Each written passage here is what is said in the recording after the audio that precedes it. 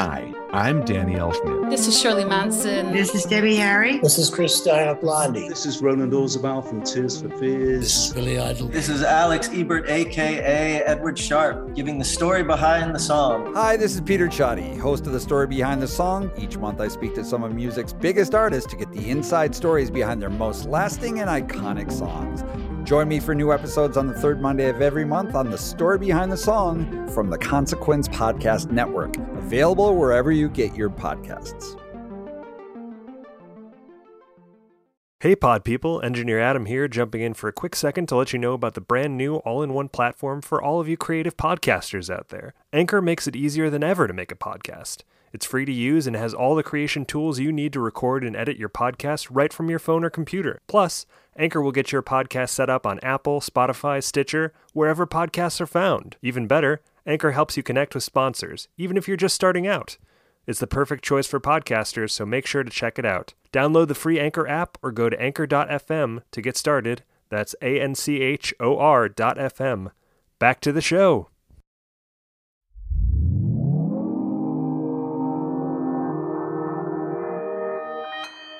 Consequence Podcast Network.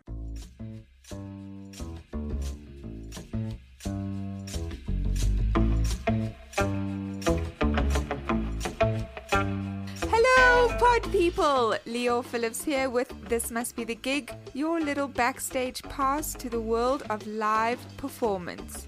Every single week we bring you fascinating conversations from the beating heart of the performance scene with some of the most exciting names on this gigantic, big, spongy globe. We talk passion, we talk first concerts, insights into the creative mind during this truly unusual time, and everything in the juicy center. Today, I am delighted to bring you a conversation with the exquisitely named Princess Goes to the Butterfly Museum. The trio was founded after Michael C. Hall met Peter Janowitz and Matt Katz-Bowen while starring in Hedwig and the Angry Inch on Broadway. One of the greatest differences between, what we're up to as a band and what, my experience of being a skin puppet is. I mean, an actor. And to bring in our engineer today, Engineer Adam. Hello. Hello. I want to chat to you a little bit about this band. Absolutely. They might have met on Broadway, but all three of them have very interesting and unique different musical backgrounds that led them to this moment. So Peter, you may know as a member of the Wallflowers in the band's earliest years, and also has drummed for everyone from Yoko Ono to Billy Bragg and Wilco. Yeah, Wilco too. Matt has worked with and produced a whole variety of acts as well, and has spent the last decade plus as a member of Blondie. You've interviewed Chris from Blondie on this very show, so that's two members of Blondie on the record. And please, after this episode, go and listen to that conversation with Chris and I, which had a lot about his photography. If you do not know, he's a wonderful photographer. And a very smart man. He really is. Most of you may know Michael C. Hall for starring roles in Dexter and 6 Feet Under, but his musical pedigree is impressive as well, including Broadway stints in Chicago, Cabaret, and even Lazarus, where he worked closely with the David Bowie. One of our absolute all-time favorites. favorites. Guillots. Bowie. So the band was named also at the suggestion of Matt's young daughter, and Princess Goes to the Butterfly Museum just released their debut EP last week after 2 years of working out their psychedelic gothic electro rock. And I chatted to the trio quite a while ago now. A few weeks, yes, but that could have been forever ago. To discuss touring with a Broadway production, their very first times playing together, the origin of Matt's Jutar nickname, their first concerts. What else do we chat about? Michael's propensity for onstage mishaps, because that clearly happens, and much more. So let us not be delayed. This is me, Michael, Peter, and Matt. Enjoy, and please take care of yourselves.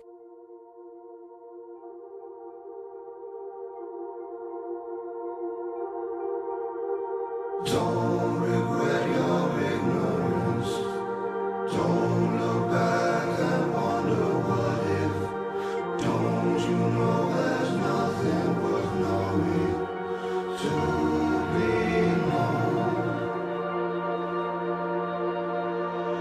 Shut your on the other hand. The devil don't mean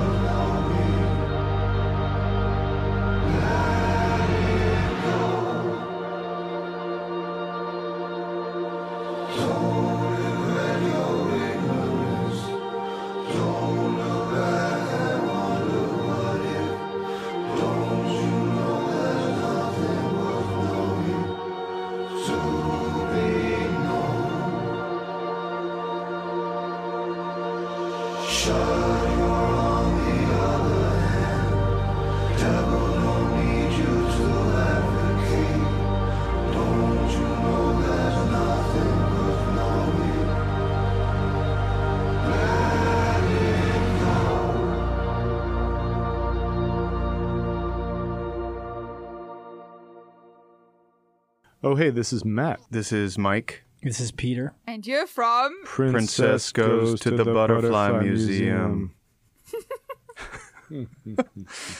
Have you guys done that before? No, first time. Oh, well, We look practiced at it us. in the bathroom. What is the process? Because obviously we are chatting kind of in this magic sweet spot before the album gets released, with a few singles out already. So what is the next phase? What happens? So we have some shows coming up in Los Angeles in mid-April. And we're going to be recording in Los Angeles as well. Or actually not LA, but out there in the desert at Rancho de la Luna with Dave Catching. Yeah. So you'll be recording the album? No, this is new stuff. New stuff. Okay, Yeah. so just a continuation of this EP coming out. Well, it might be an album. It's an EP. It could, or yeah, the EP is. Oh, the other thing. Sorry. Oh yeah, the Guys, what? So the sorry. Get so it the together. EP. Get it together. It's early. It's like 2 a.m. over here in New York. It's crazy. So yeah. So the EP is. I think it's out. April 2nd. April 2nd, it's out. Mm-hmm. Then we're heading over to Rancho de la Luna to record more stuff, which could just be whatever. It'll be like its own desert EP, we think. But wait, is this new project that you're going to be recording, is that different in style to what you're about to release? What are you? Somewhat. What are your plans? We don't know what it is yet because we haven't done it, but it's going to be, we've been recording all of our music in our, we have like a clubhouse band hangout down near Union Square, and we make all of our, write and make all of our music there. So we're in our own bubble actually, and then we're going to go out of the bubble to the desert in Los Angeles with this amazing producer Dave Catching, and we're gonna try just we're always writing and we're always looking for new opportunities to record. So it's definitely going to be different, and we've got a lot of music backlog that we're going to be getting out as well this year. So Yeah, because I've spoken to so many people for which music is their kind of escape from reality. Like the artists say that making music is just like going out and gardening or going out and sewing. Like you just go out there and see what happens. Kind of like who's a good example? Like a Steve Albini type of approach. Is it like that for all of you in terms of making music? You just really go and make sure you're in the spot for it to happen? Or how does it work process-wise? Yeah, I mean, I think we all love happy accidents and working with what's on hand, whatever that may be. In the studio, we have this old grand piano from like 1905. Sorry, upright piano from 1905. Mm-hmm. And so we'll just like bang on that, and it's a little bit out of tune, but it's super vibey. We don't really have a sort of set way of coming up with songs or song ideas. It's they emerge in all kinds of different ways. the only constant is that we never really stop writing. We just try to. I think that a lot of bands fall into this. Oh, we wrote our first record, now let's write our second one, and then it's a weird. It adds like this pressure. So I think our feeling is if we just don't stop writing, we'll never have that lull and that pause to think about it too much. Sure. They call it like a sophomore slump. It's like the Exactly. second album that comes with a lot of baggage of expectations and doubt and things like that. But obviously approaching creativity like that, I think is pretty healthy, right? The way that you're doing it is just making sure that you're often creating so that you can fill in those gaps, as opposed to having a strict regiment around the routine of creating. Absolutely. Yeah. Yeah, or it's not like we're like, okay, let's go rent a house in Switzerland and just write for a month, which sounds pretty damn awesome. Yeah, we actually. should do Let's that. do that. Switzerland. Yeah, actually, I'll shut up. We should do that. Okay, bye. Yeah. Cheers. No, but I think that's a look. Of course, it's subjective, but I do think it's what's fascinating is that having the improvisation, I think, is such a special thing that a lot of people don't talk about. Like allowing yourself to improvise, whether that is in music or performance or art or anything. Giving yourself that freedom, I think, is really special, which is why like stream of conscious writing is important and things like that. Does that resonate with all of you? Or Definitely. Some of my favorite songs of ours started from improvisations. We're just in a room improvising, and I think a lot of great music starts that way. Yeah, because I feel like you start the album, so chatting about this, obviously this upcoming project. I know we've spoken about a lot of different things, but talking about this specifically, you start the album by saying... Don't regret your ignorance. Yes. Do you find like that, I feel like that's a good starting place for us to talk about it. Mm-hmm. Like, did you find any significance in starting the album? Because it stood out for me, and I wondered if it had any relation to how you approached this project, or if I'm looking too deep into the meaning of it. No, I think that's probably true. There's some. Don't regret your ignorance. Don't look back and wonder what if or something. Yeah. Yes. Don't you know there's nothing worth knowing to be known? It's like accept mystery. The unanswerable is where it's at. I guess it's maybe setting the stage. Just don't try to figure it out. Just lean back and let it happen. I don't know. I mean, like, I hate to sound sensitive to these things, but I definitely think that that's a great way to start an album where you're also introducing one another. You're introducing this project. You're introducing yourselves in a kind of a newer light, not a new light. Mm-hmm. Was that a song that you improvised or did you go into making that specific song with an idea? Like, where did the freedom come from in that sense? That song was just assembled from, I guess there are 4 different lines melodically. I don't know that I thought of any of them as a harmony versus... I sang them in succession in my bathroom and sent them to Peter and Matt, and Matt just stacked them all together, and then the musical accompaniment emerged from that. That's definitely how that song came to be. It's unique to that song. But I guess there was, in that sense, the improvisation had something to do with, offering something, putting something on the table musically that someone then does something with that you never would have done, So there's this sort of collaboration that way. But right. Yeah. Do you mean as in like the collaborative effort between the 3 of you, or just speaking from a broader sense? Right. Okay. Yeah. That sometimes someone will make some sort of, musical offer and another person will accept it and build upon it, add to it in a way that the person who made the offer probably never would have. And then all of a sudden it's a new thing. And it's like a musical Exquisite Corpse. Yeah. What do you mean? Well, the drawing game Exquisite Corpse, where you fold the paper, you draw something and you fold it and you pass it to your friend, and then they draw something that you didn't know, and then you fold it again. It's right. Yes.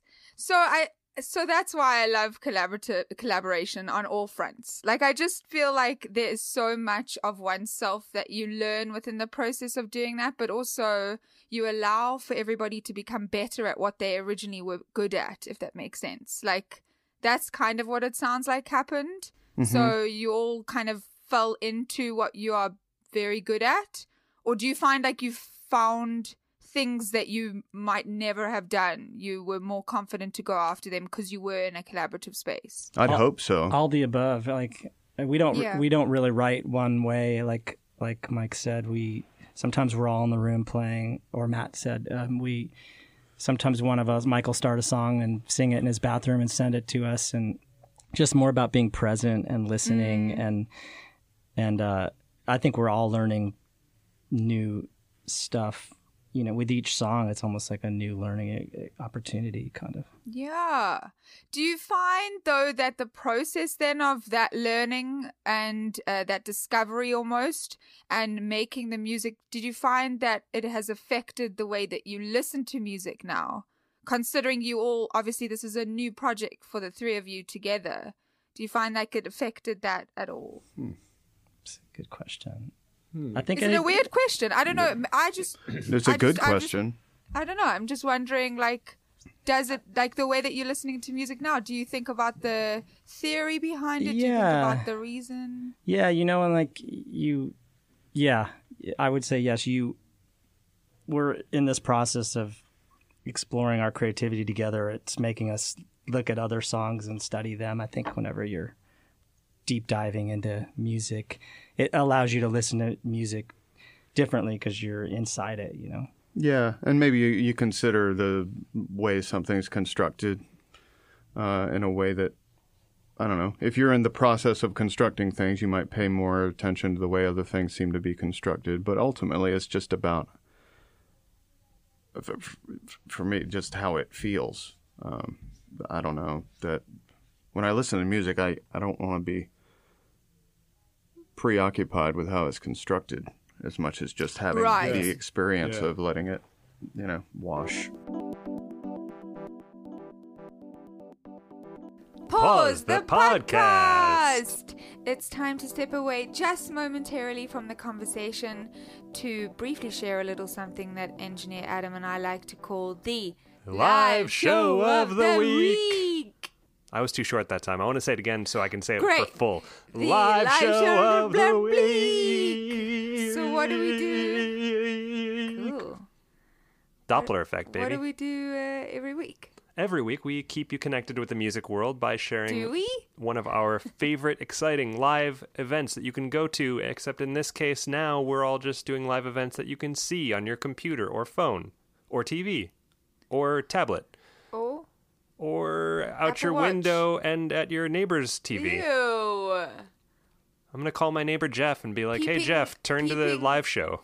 Peeping tom-toms? Ah, hey, there you go. I don't like that.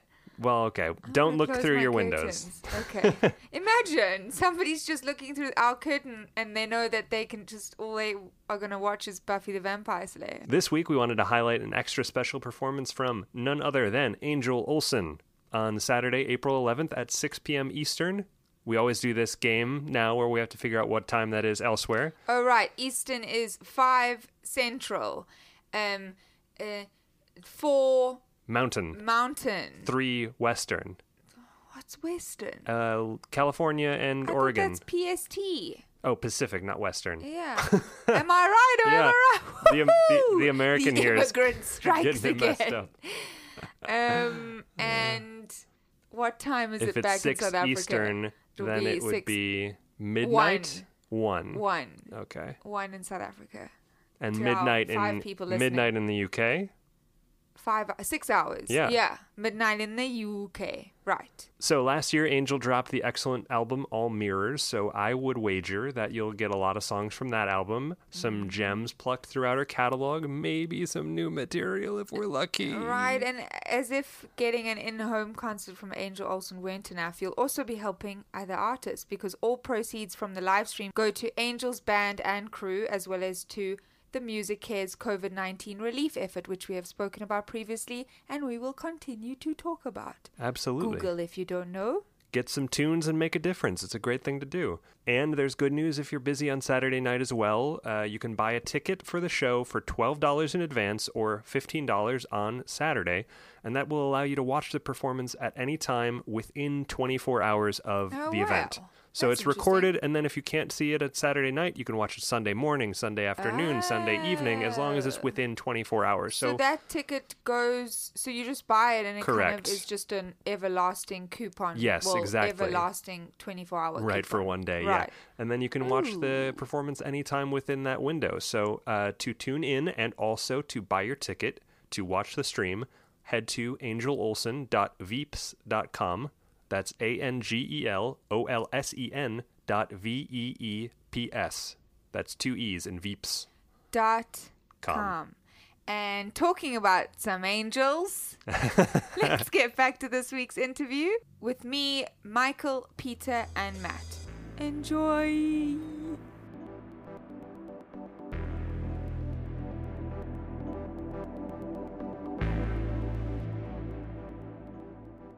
I would just like to add that I do love it also when I hear sounds on records and I'm like, how did they make that? What is that? Oh, I have no idea what that is, you know.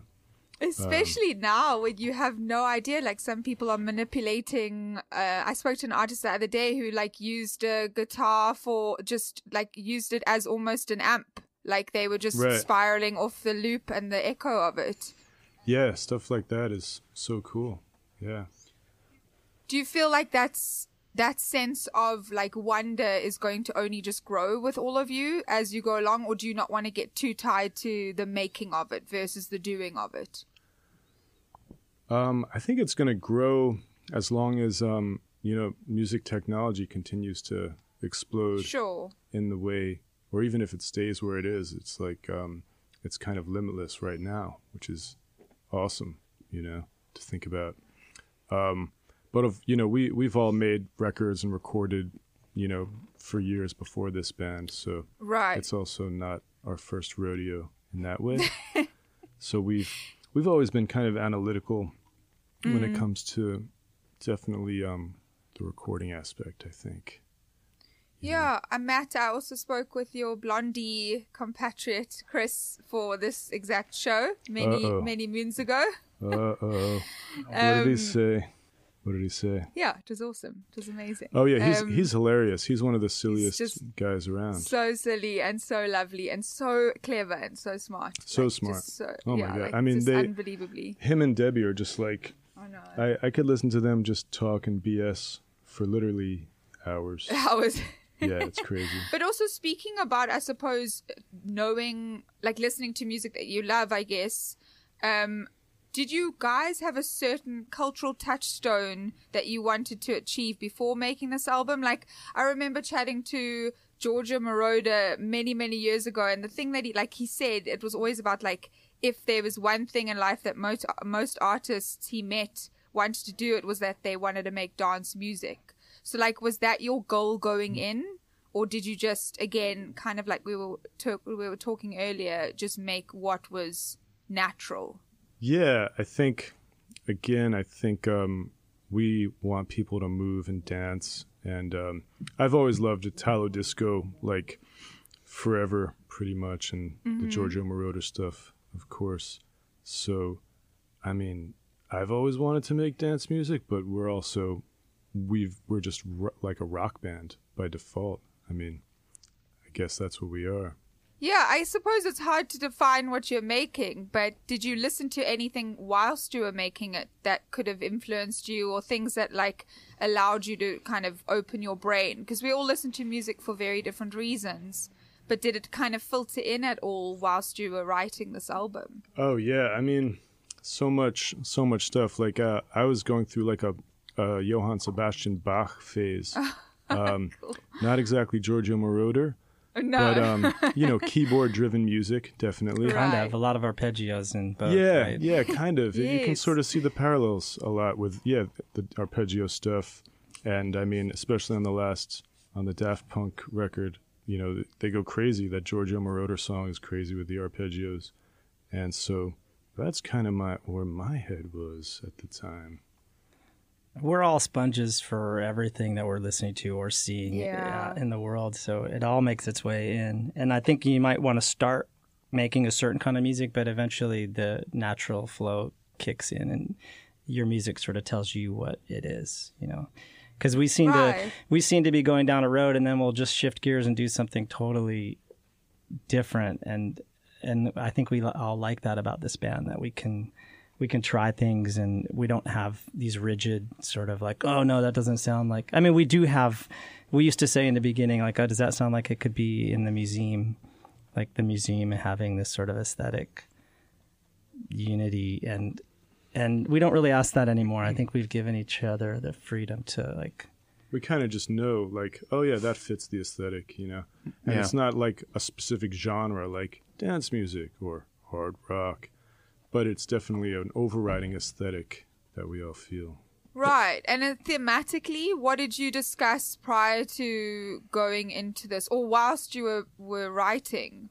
What are the things that, like, you speak about on this record that really mean, like, why did you decide to write it into a song as opposed to, you know, as a creative writing exercise or whatever? Like, how did you, in terms of the lyrics and the themes that you're discussing, why did those resonate and make it onto the album? I mean, I think just as you know, the musical sounds that happen are come upon somewhat intuitively without too much, you know, intellectual analysis. I think the same goes for the lyrical component. You know, it's what emerged in some cases initially, and music was built around it. In some cases, in response to a musical idea. Sometimes it's about a certain "don't regret your ignorance" that just occurred to me as a thing that I wanted to sing, and everything arose from that. You know, sometimes, but I don't know. I mean, I think it's we don't talk that much about what we're up to creatively. We just sort of get to doing it, and I think we're sort of loath to overanalyze it. You know, you don't want to extinguish whatever magic might be facilitated by you not talking about it. Right. I think there's definitely artists who find that obviously overanalyzing can take the magic away. It's the same as like talking about performance in that way. But I do feel like it's interesting when it is a collaborative effort to find the reasons why certain things come up at certain moments, you know. Obviously, well, I think there's definitely, you know, we are all alive in this time and space, in this moment, and if there's something, you know, the lyrics are, some are very personal, some are maybe more commentary on the sort of dystopian flavor of the moment, you know, but they, in one way or another, are naming the collective moment in some sort of somewhat unconscious way, perhaps. But I don't know. Yeah, I mean, we definitely analyze once we get a song together, we analyze it from that point and try to, you know, fine tune it. But as far as the inspiration goes, we don't like have a conversation. It's like, what are we going to try to do with our next song? What do we want to say? You know, we don't do that. Obviously, you've all shared that experience on Broadway together, but how much does downtime that you have during the show or during touring to think of other sort of creative projects, did it all start there, or did it happen organically afterwards? Or where did it all start? Yeah, you know, we all did the Hedwig together at different times, sometimes at the same time, but I think the organic sort of start was when Matt and I got home from the Hedwig tour after traveling around the country together. We were hanging out a lot, and we were just like, hey, we should hang out in New York. And Matt started coming by the studio, and we just started jamming. I came by his studio, and we were just having fun hanging out, and songs started coming out, and we realized, God, it'd be cool if we had a singer. And then one night, Mike and I had dinner, and he heard some of the songs, and he was just like, God, you guys need a singer? And we were like, yeah. And it was almost an accident, you know. I think a happy accident that we just all had the timing and the chemistry. It was like, oh, we each sort of filled this role in this moment in time, and it came together, you know. Right. I don't want to ask kind of why it's different, because of course they're two different disciplines, but do you feel that doing something like theatre or Broadway and being a part of that mode, does that allow for you to feel a little bit of more connection and bonding, seen as though it is much more collaborative than, you know, many other things? It's the same with, you know, performance on screen, you know, to that extent as well, or if you're in a, you know, huge production. Do you feel like it's conducive for more connection and more bonding because you're surrounded with each other every day? Or Oh yeah, definitely. I mean, Peter and I, just traveling around the country, just kind of, and with the common goal of bringing this show to people. We were in San Francisco for a month, then we were in LA for like a month, and I mean, I remember it. I was sort of, I had to fend off a knife attacker in San Francisco, and what? and then I sort of ran to Peter, and he was like, "Yeah, man, it's all gonna be cool. I'm gonna make music, man." Wait, what happened? Well, San Francisco. I was staying in the Tenderloin, which was, it's there's a lot of stuff that goes on in that neighborhood. So every day it was just sort of like you walk outside and you just never know what you're gonna get, kind of thing. Fuck. So wait, what happened? So it's legitimately somebody pulled a knife on you? Yeah. Well, he was. I was in a coffee shop. I sort of ducked in there thinking that would be like a refuge, and then I noticed a guy who was sort of covered in blood, and sorry, is this going off topic here? No, man, keep going. Keep going. It's the best part of the day. I'm in it. Okay. So yeah, I was with Matt, the bassist in Hedwig, and Dylan, the drum sub in Hedwig, and we were just having a nice coffee, and this guy started talking to us, and we noticed, he's covered in blood. It's like dried blood, and then I looked down, and he's holding like a hunting knife, and he's just saying, I can't tell what's reality and what's not reality anymore, and that's when I remembered Peter saying, "We're gonna make some fucking music." Getting to your question too, Thank you. the collaborative. Sorry, I'm pouring some water. No, I was just gonna say, no, it's good what you- are you doing? No. I thought I knew This like mic what extends all the way to the bathroom. All the way to the loo. Yeah. that'd be a heavy pee. That would be an insanely horrible thing for me to capture. Heavy I just flow. want to tell you all. Heavy flow. Actually, quite good. Anyway. Oh, so I was just saying, I thought I knew, just being in bands forever, you think of yourself as a collaborator when you have like one or two or three people to Sure. Then the theater world, that just blew my mind. It was literally like 50 people of, and you Sure. have to, it just ripped open collaboration. So yeah, I think that it was great to be tested like that and have to like personality test it. I think it sets you up for anything, just working in a theater for a minute, Because you're always in a kind of position to have to ask permission to do this thing that you're really good at. Like, it's a constant process of asking for approval, I suppose, like with anything collaborative.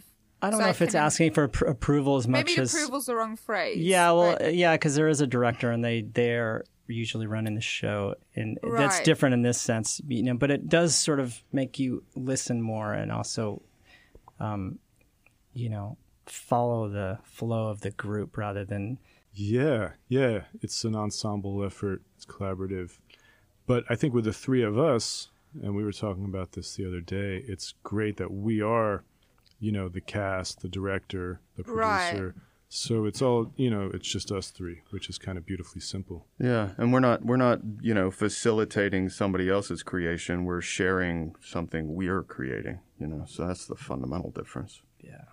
What do you feel was the biggest challenge then, from going from that into this? Like, not challenge as in like the direct dichotomy between like, this is a performance for Broadway, this is a, performance for music. But what was the thing that really shocked you all, in terms of having that freedom and having that independence to collaborate with your own ideas, as opposed to having somebody tell you what their ideas were and then asking you to join?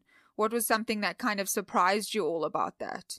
Well, I mean, I think a lot of your question sort of articulates my answer, I think it's the freedom of not depending on a bunch of other people to say yes, to give you the chance to execute their idea. It's just, we just get together and depend on nothing but that. And it's liberating for me. It's definitely one of the greatest things about one of the greatest differences between what we're up to as a band and what my experience of being a skin puppet is. I mean, an actor. Hello, I'm going to call you. Skin I'm going to puppet. call That's you a that. good. I like that skin From puppet. now puppet. on. Yeah, that's fine. No, Guys, it's I on feel my like business we're all card. skin puppets. Come on, like in Yeah, some all way the or world's another. a puppet theater, and all Like some way. the players are skin puppets. Like I like to feel like I'm not. Like I've freelanced for like over a decade. I feel like I'm my own boss in that, right? But there's always That's someone. such a skin puppet thing to say, though. It's such a skin puppet thing to say. I agree. Ah, fuck. But how do you get? So how does the skin puppet? How do you get over self-doubt then when you are thrust into the situation where people are telling you what is good and like affirming, like reaffirming your values, because you do get that kind of sense of approval by being at a certain point in your career. So how do you get over self-doubt when you're going into a completely different mode of creativity, like making music? I don't think of it as getting over it. I think it's you walk into the ocean and the waves are coming. It's just like you just walk into the wave of it and let it hit you, and you go through it. So wait, so there's no fear? No, there's a big wave of fear, Okay. but I don't try to get over it or anything. I just kind of walk through it. I mean, that's the exhilaration of putting yourself out there. It's like, all right, let's walk into the wave. I don't know. I feel like I want to project some of my anxiety onto you right now, because that's great. Like We'll take it. We're take sponges, it. as I said. Well, I mean, it's a we don't jump out of airplanes, but it is a form of daredevilry, probably. Sure. Wait, have you never jumped out of an airplane? Hell no. What? Wait, none of you have skydived? No. Skydived? No. Why? Why would I? We were too busy Because playing it's the the best bubble thing. football game. Seriously, that was the bit. I will never like bungee jump, but skydiving was the Did you best have to thing be I've ever- strapped to somebody else's back? Yeah, so I Oh, went, like, man. it was a surprise by my friends for, like, it was very long time ago, for, like, my 27th birthday, when all the big artists have died. They were like, you should just go in this way. Right. You know, if like, you if you're if gonna you die, die, people will be like, she was too great not to die at 27. Exactly. And so you do, like, a thing for, like, 15 minutes, a training situation. And then the guy strap you to this person who, like, proceeds to tell you about their life. So you get to, like, connect with the person you might So you die can with. see their life run before your eyes as you fall. Exactly. And then they just throw you out. No. And then the worst part, I think, of it was dangling, like, and maybe we can align this to what we're talking about with creativity. I don't know if we can segue, but when your feet are like dangling like a toe dipped in that ocean of fear, that is actually the scariest part of it. Right. When you're not actually doing the thing, it's like right before doing the thing, like right before they push you out, your feet are just dangling. So your body kind of feels like it's half supported, half not. And that was actually the scariest moment. Yeah. For me. That's a good metaphor for playing live. I'm going to segue it. I'm going to bring it back. Bring it That's back what for I was you. wondering. What do you mean, like? Well, just like that anticipation of going out on stage, and then you get out on stage, and everything, your heart's racing, and your stomach is. No matter how many times you do it, you just feel that energy, and then once you start playing, it's like you're falling, and it's like. Yeah, you're too busy falling to worry about it the way you might have been before you jumped. Do you all remember the first time you ever performed? Like, is that memory etched into your brains, that first performance? My bar mitzvah. Yeah, my bar mitzvah in Utah. All my Mormon friends came, and they said I sang like Mickey Mouse, and I had to, speak Hebrew in front of all my Mormon friends. It was a disaster. But I got over it, and actually, I grew up in Utah, and I was Jewish, and they called me Jutah, and we had that was the title of your memoir.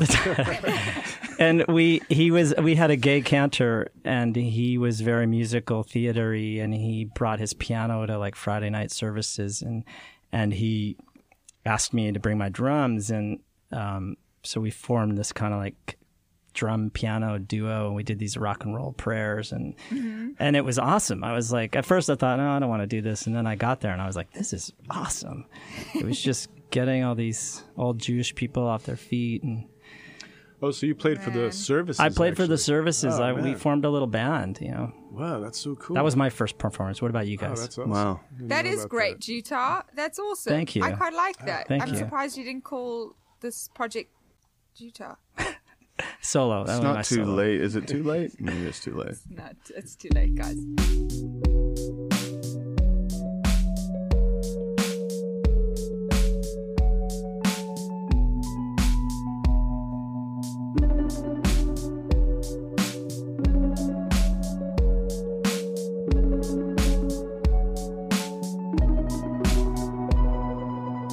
We've come so close, I will always love you. We both got fish in the tank. I never put anyone above you. I keep walking your plank.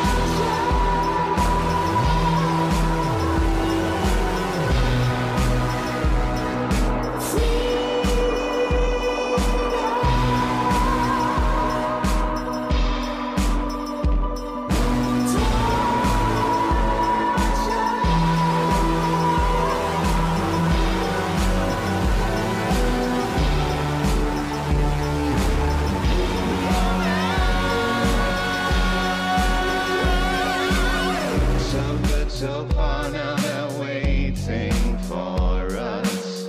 Promise we won't feel a thing.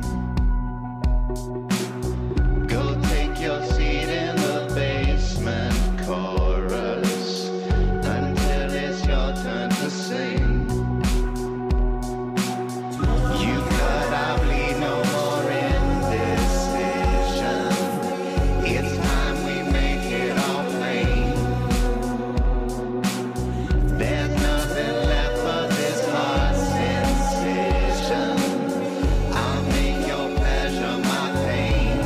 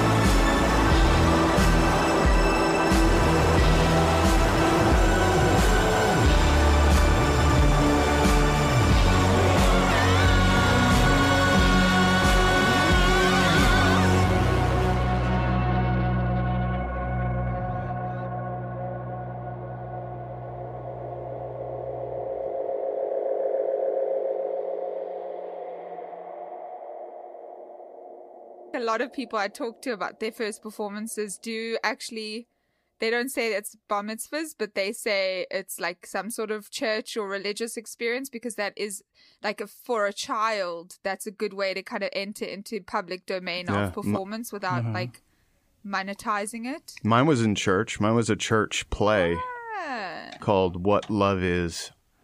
And I played the main character, and the character asks God at the beginning of the play to come visit him, and God says, "Yeah, man, I'm gonna come."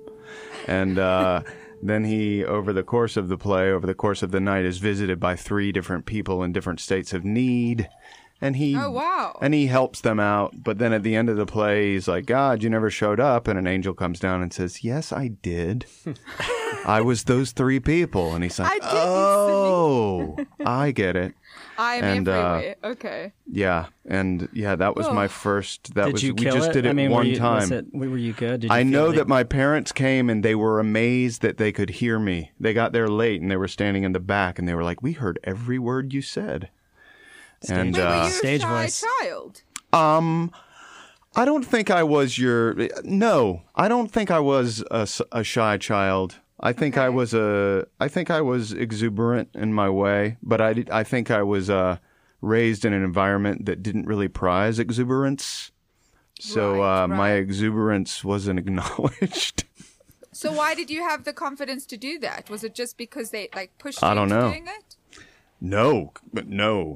I mean, I wasn't forbidden from performing or anything, but I definitely didn't have stage parents or anything like that. Thankfully, I mean, it belonged to me. My impulse to perform in any way I have has definitely been, just my own. It's not like somebody getting me a little baby headshot and taking me to commercial auditions or anything. Not too late. Not too I late. want to see Again. that baby headshot of you, though. I really was just thinking the same. I wonder if you actually do have a headshot out there, a baby headshot, and you just. I definitely have some baby pictures. We could just pretend that they were headshots. Yeah, I'll just put my name on the bottom. Great. We could just find a random picture. Of I should a baby. start using that as my headshot. Be like, "This is pretty old. You should probably update your headshot." You look wiser now. Okay, so we've got a bar mitzvah. Matt. We've got a church performance. Wow. Shit. How are Man, you you gonna guys top are this? killing it. How am I going to top this? Just make it up. Just make some else. Yeah, just make it up. All right. Just lie to me. I opened for the Rolling Stones in Madison Square Garden when I was 5. When I was 2, I opened for Led Zeppelin at MSG, actually, for that movie, Song Remains the Same. That was me. That was you? Yeah, for like a second, there's a baby on stage. And, no, but really, damn. I just nearly believed you. What the Yeah, hell? if you blink, you miss it, but there's like a baby Yeah. for a second. No, I would have to say I went to band camp, and which was pretty dorky, but also like probably the best time of my life, I would say. Yeah. Camp Encore, it was called. It's been downhill since Camp Encore. In a way. That Missed was like the opportunity best. for a band name, guys. Again, don't know what you Downhill. guys are thinking. Since Camp Encore. So it was probably when one year we did One by Metallica. That was like the big, the big epic finale was do-do-do-do. I got to play that do-do-do-do on guitar. And it was pretty sick. But, it wasn't the synagogue house band, which is so rad. No, I wasn't that's pretty playing good. God. That's pretty good. I wasn't people. playing God. I was playing the guy who was asking God to visit him. Yeah. That guy. Get it straight. Get the story straight.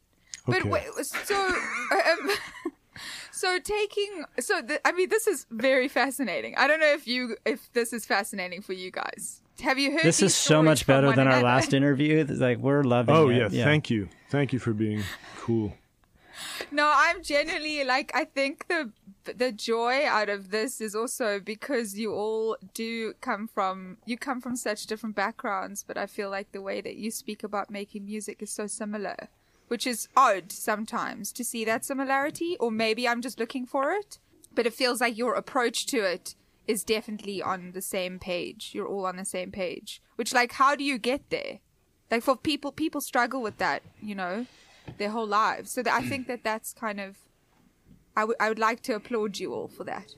Yeah, I think we're just lucky to have some sort of simpatico that we collectively experience, I know that Hedwig, obviously Michael, that was really your first opportunity to almost front or quote unquote To front a band? Yeah, no, that's true. Right. And that's, I don't think that you can push that aside in terms of like teaching you a certain way to be in front of a musical collaboration? Because Absolutely. I certainly feel like you can learn so much from that versus, of course, you can be fueled by the brilliant work you've done as an actor, but going from there into this, do you approach this music and performing in the same way as you almost did with Broadway? Obviously minus the outfits and everything. Not really. I mean, I definitely do. You know, the sense of performing that show, the sense of being connected to a group of musicians and also connecting with an audience simultaneously and feeling that, you know, is something that, I mean, that's something you do as an actor with your fellow actors, but doing it musically took it to another place. But I mean, the experience of doing the band is fundamentally different just because it's a lot more personal, you know. We're making this stuff, you know. Why is that performance different to what you would do as an actor? Well, because they're my words, they're our songs, they're emerging from us. We're not playing songs that somebody else wrote and pretending to be people other than the people we actually are, you know. So it's fundamentally different that way. Right. So do you feel like before you all did your very first performance together, did you have any sort of conversation about what that would look like in terms of like knowing that the goal is to be authentic to your own work, the goal is to connect with the audience, but was there any other conversation surrounding that like idea prior to going into that first performance together? We made a lot of music before we performed. We wrote, Right. because we weren't really ever deciding to start a band. It sort of started it started us, you know, like, but it occurred to us after we'd written a bunch of songs. It's like, oh, maybe we should probably play out somewhere. It was almost an afterthought, and so we didn't really put a lot of thought other than, oh, I guess we should probably play a show. We got a lot of music here. It'd be fun to share it, you know. So what was that first show that you all played together for this project? It was at Berlin. Berlin a year ago from this last September. Right? Berlin, the club, not the city. Yes, I was just going to ask. Okay. And was it good? Who remembers that? Yeah, was it good? It was. It was good. It was good. Yeah. I mean, yeah. It felt like being transported. I mean, I think we made a point to maybe not definitively say this is how we want to be or what we want to be.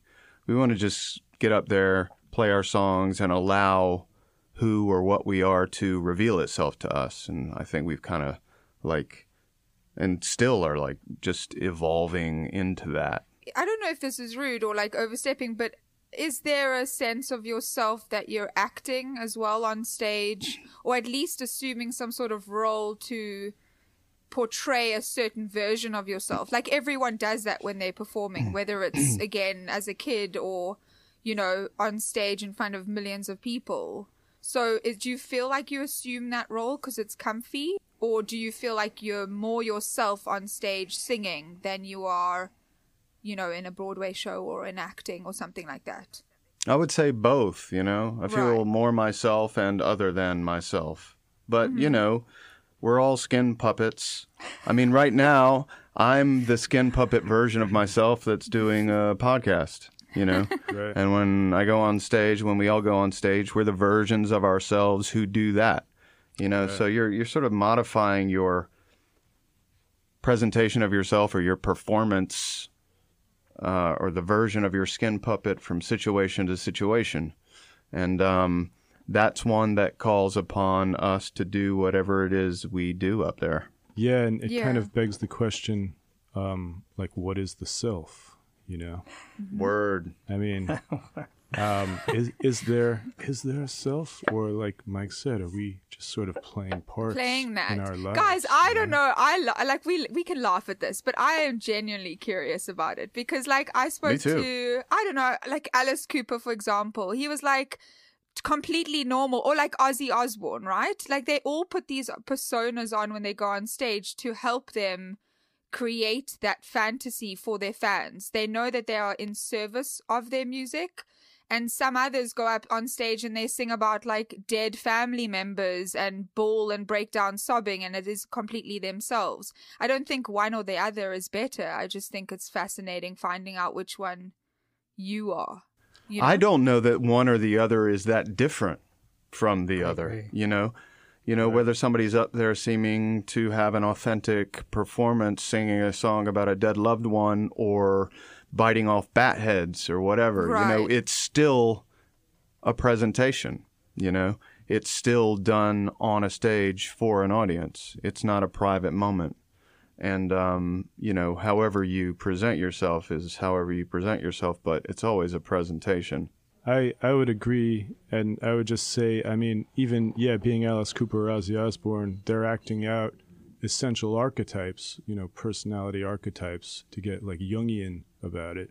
And so that's kind of even more authentic in a way than someone just saying like, oh, my cat died, not to denigrate that at all, because that's cool, but it's also like there's certain, universal mythological archetypes that really resonate, which I think are totally authentic, if you're going to go with that, Just like talking about your cat that died or whatever. Right.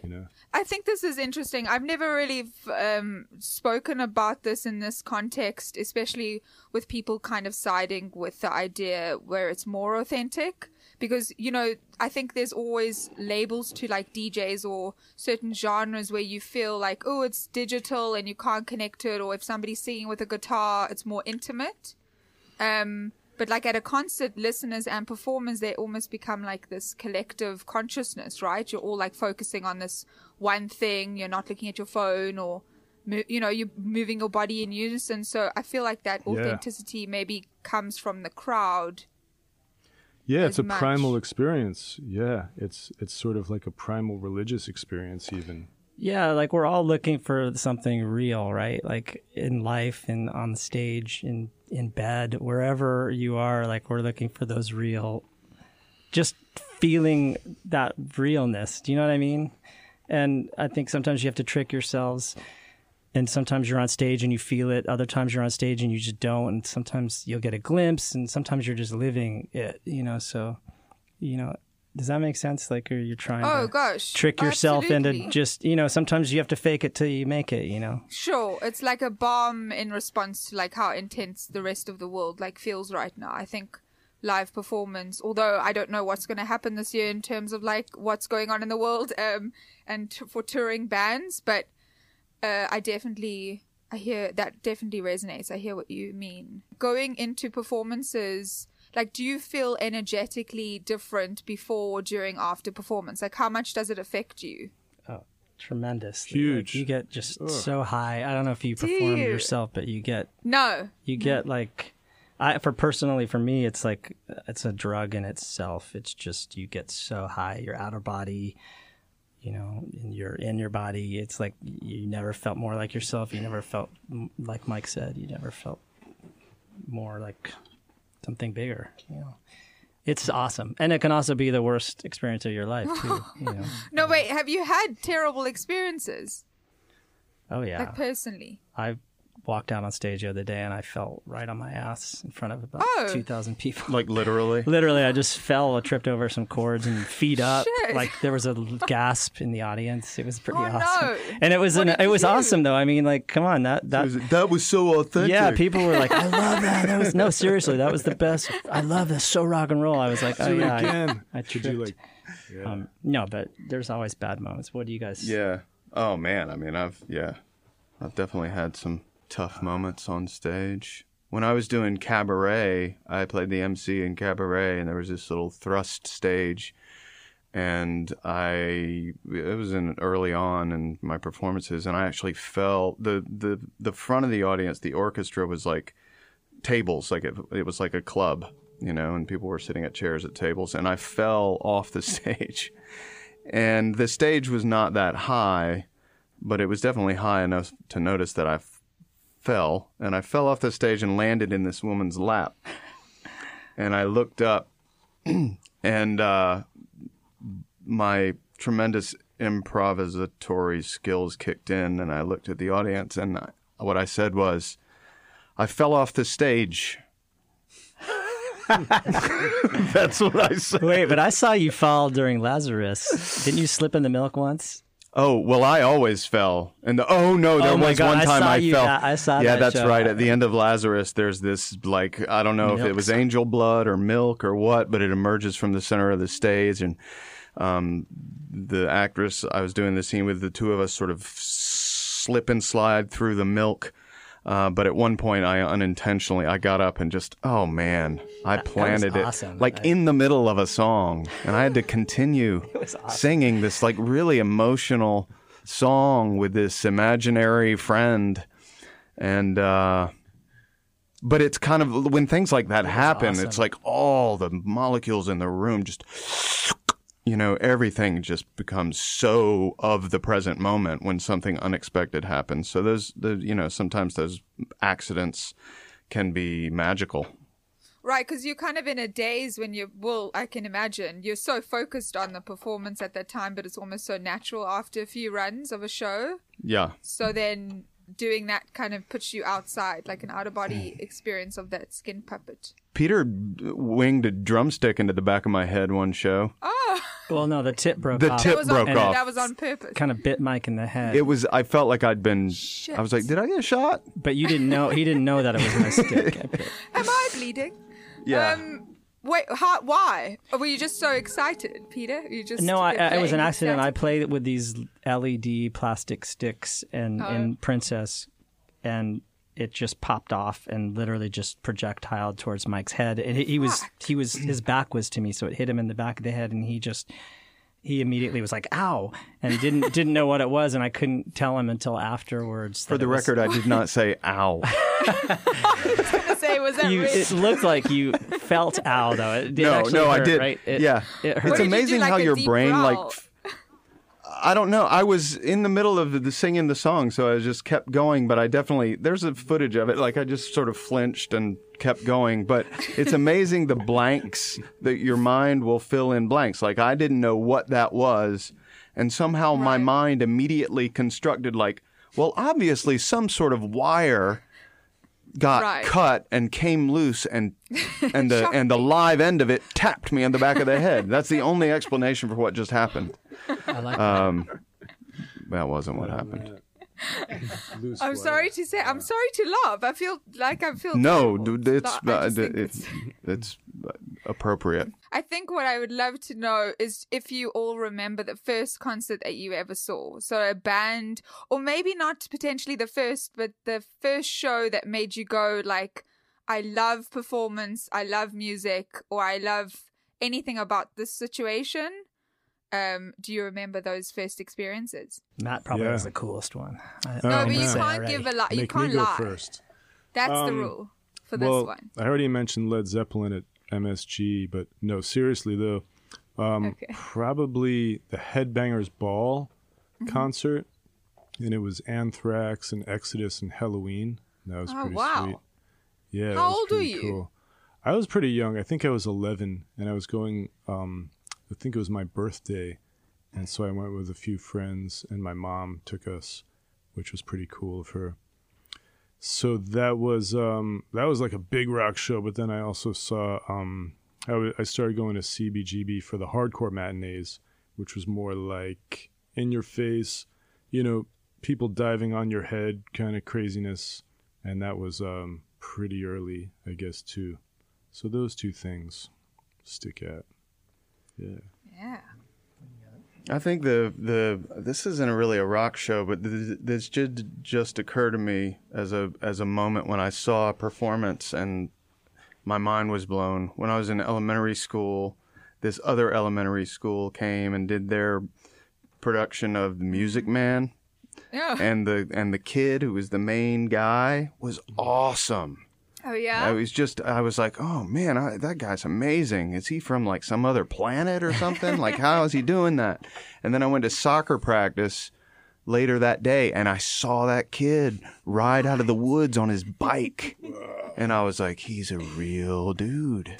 He's a real kid. Wow. I want to be the Music Man. Anyway. I love that. No, because it's also exciting to think that like you can put your yourself in those shoes and you can relate to somebody. It's like that familiarity is so great when you realize. Yeah, that, like, it was you a could big do that moment. too. I was like, he's a real kid. Yeah, I They love don't that grow- Was there like mist and fog when he came out of the forest? No, it was very, he was with a couple of his friends. It was just regular. And it made a real impression on me, actually. Do you remember his name? No, I don't think I ever knew it. He was just a music man to me.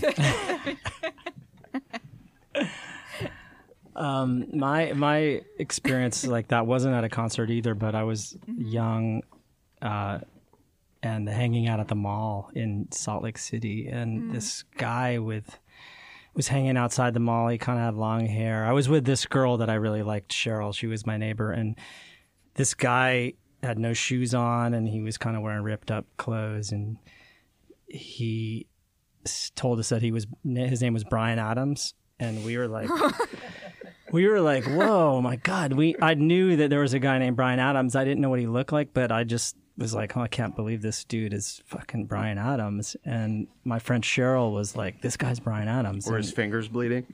No, but he Sorry. he asked us for money because he said the tour bus had left, and if we could lend him some money because he needed to get to the next city. And we were like, absolutely. We gave him all the money we had. And it was just amazed that, we met Bryan Adams, and also amazed that Cheryl was really into him. And I was like, she's not that into me. So maybe there's something to this rock and roll life. Anyway, it wasn't Bryan Adams, but it really left an impression on me of like, someday I can be Bryan Adams too. I can get kids to give me their money. Yep. I love that he chose that to pretend to be like he chose because I don't know why he thought like, oh, there's kids, I can pretend to be Bryan Adams and they'll believe me. Like what is it about Bryan Adams I don't know. that This makes was one in believe that they can mimic or like pretend to be him? Late 70s probably. So or 80s. Yeah. I don't know. We were pretty gullible, and we just needed something to like jolt us out of our. Do you think there's like a guy out there who's like, haha, one day I told a bunch of kids that I was Bryan? He's on a podcast right now telling that story. We believed him. He was a really good skin puppet. That's great.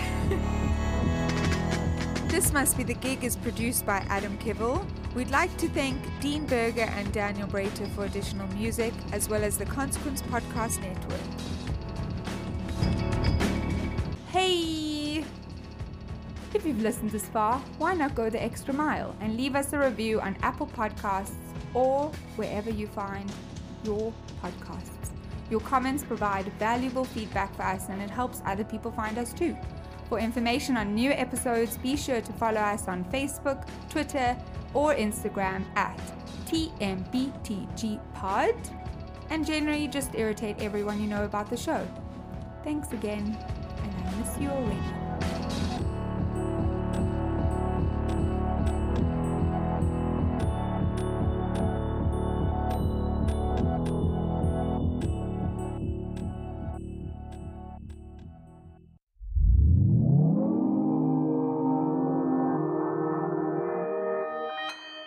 Consequence Podcast Network.